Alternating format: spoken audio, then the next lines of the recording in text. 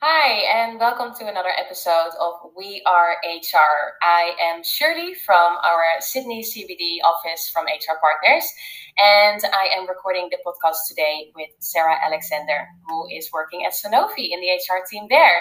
She has got her bachelor in 2017 and has quite a journey already since then in HR. So she's going to tell us all about it. Yeah, welcome, Sarah. So good to have you here. Really happy to see you here on the call, like recording the podcast.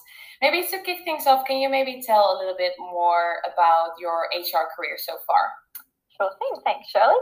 I studied a Bachelor of Commerce, majoring in Human Resources and International Business at Macquarie University. So, during my course, I knew I wanted to work in HR and really for a multinational organisation. And I actually started working in my second year of university. So my first role in HR was as an administration assistant supporting the HR director at a medical device company. So it's so good that you do that, hey? And already working during your studies. Yeah, look, and honestly, that's something I would recommend to anyone that is still studying. I definitely think it was way easier to apply what I was learning to what I was doing, and I think it made my course much more valuable in the long run. Would highly recommend doing that for anyone that is still at uni, if it's possible. During this time, it was kind of my first step into HR.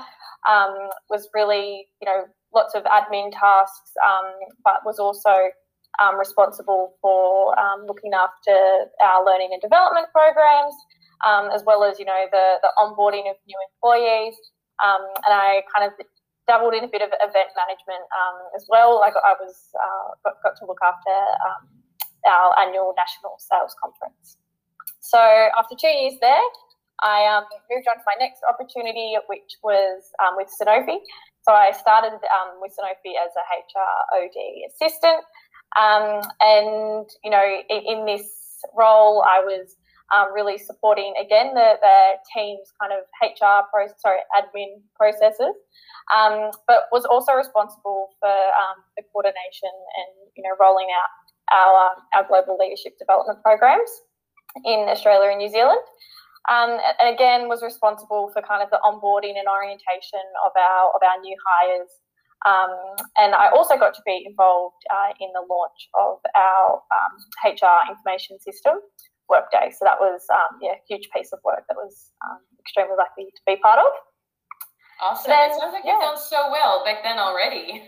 I know. So that was good start. And then after 12 months kind of in my role as the HR assistant, I got promoted to an associate role. So my title was HRD associate. And this kind of involved me, stepping up more into that HR business partner type role. So I was able to business partner with our support functions. So I looked after supply chain, quality, procurement, IT, kind of those support teams. And I also kind of stepped up in my leadership development side of the role, and I moved into a regional role. So I picked up responsibility for Japan and Korea as well, which was definitely very interesting and different to what I was doing.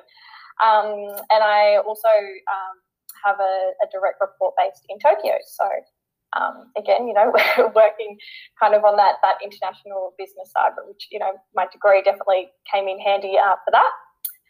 That's kind of, where my HR career is sitting at Sanofi.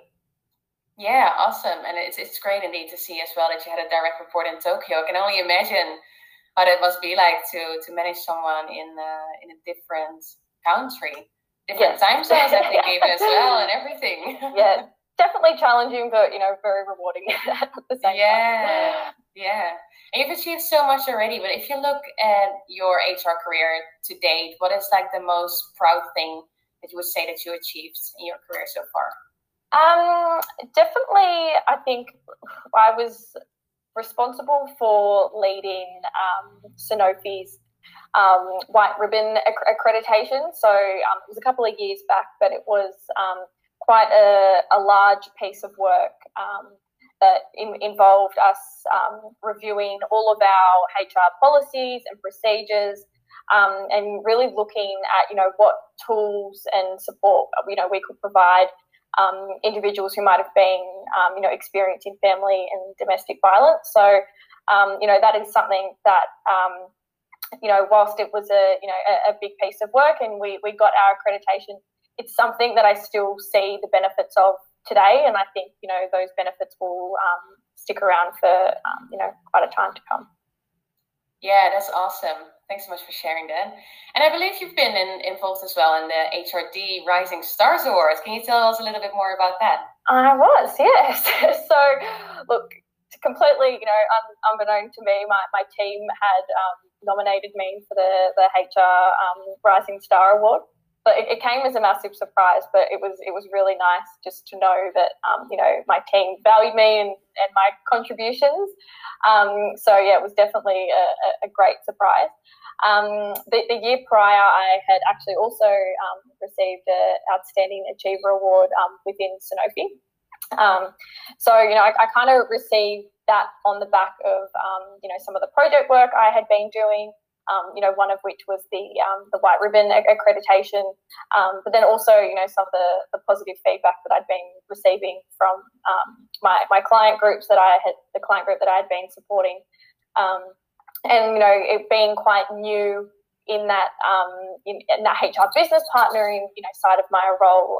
It was really nice to kind of be recognised for the things I was doing there. That's awesome. So your team just really nominated you, and then you're nominated, and then obviously you're in for a prize. Yes, yes. So it was all kind of part of the HR awards, and we had applied, or we'd applied for a few other of the team awards. So I was sitting there, kind of eagerly awaiting to find out whether we'd been finalists as an organisation, and then I was very, very surprised to see my name kind of pop up under the Rising Star section as well. But we'd obviously done a lot of work as a team, and as an organisation as a whole. It was great to be recognised for that as well. But kind of on that individual level, it was really, really nice. Yeah, because you need to put in a lot of different documentation as well to support your nomination, or how does that work? Not an easy process. You apply to kind of be considered as a finalist, and then the finalists have to submit. I think there's 8 questions that you have to answer, and provide evidence and things like that. So, you go through your achievements and your leadership style, and you kind of what you're looking to do in the future, and you kind of have to get quotes from people from all around the business, endorsing you. So it was quite a nice journey, and it was actually quite nice to kind of also reflect on what I had achieved in my career to date. So, yeah, I was going to say that would be so good to have on your resume, and also just for yourself to reflect indeed and think, okay, where actually have I excelled or anything like that, which is awesome. Yeah, definitely. So good. And how did that impact your further HR career? Did you see anything in specific that you say actually because of the HRD awards, this is what happened, or? Look, I got a fair few, LinkedIn requests. That's for sure. But yeah, I do really think the award raised my profile both internally at Sanofi and externally. And I had numerous colleagues, kind of both past and present, reach out to congratulate me. I was also able to connect with some of the other, rising stars as well, and the nominees, just to kind of share our experiences and, our careers to date. And, some of those people I'm still in contact with. So, without a doubt, I think the award has, significantly increased the size of my network, which, whilst it, hasn't, provided a job opportunity at the moment, I'm sure it will be, very valuable down the track. Yeah, awesome. Especially that community feeling. I think in the stage where you are as well in your career, it's so good to have that community and network to discuss any HR topics basically with them, which is awesome. Exactly. Yeah. Yeah. And if you, for example, if there's an HR professional at the moment listening to us and thinks like, hey, actually would love to get in there as well, is there any tips that you can give on that, on like how you can be included as a nominee for the Rising Stars, or is it something you have to, get your colleagues to do, or how does that work? Yeah, so look, I think, it's definitely something that, your colleagues would nominate you for, but, to get yourself in the running, I think, my biggest tip to anyone, that is quite early in their HR career, would just be to, put your hand up for, any opportunities that you're presented with, whether it is a cross-functional project or, just helping out another, colleague within your team that, might work kind of in a different area of HR, or even if it's, just to present to one of the other leadership teams on, something that you've been working on.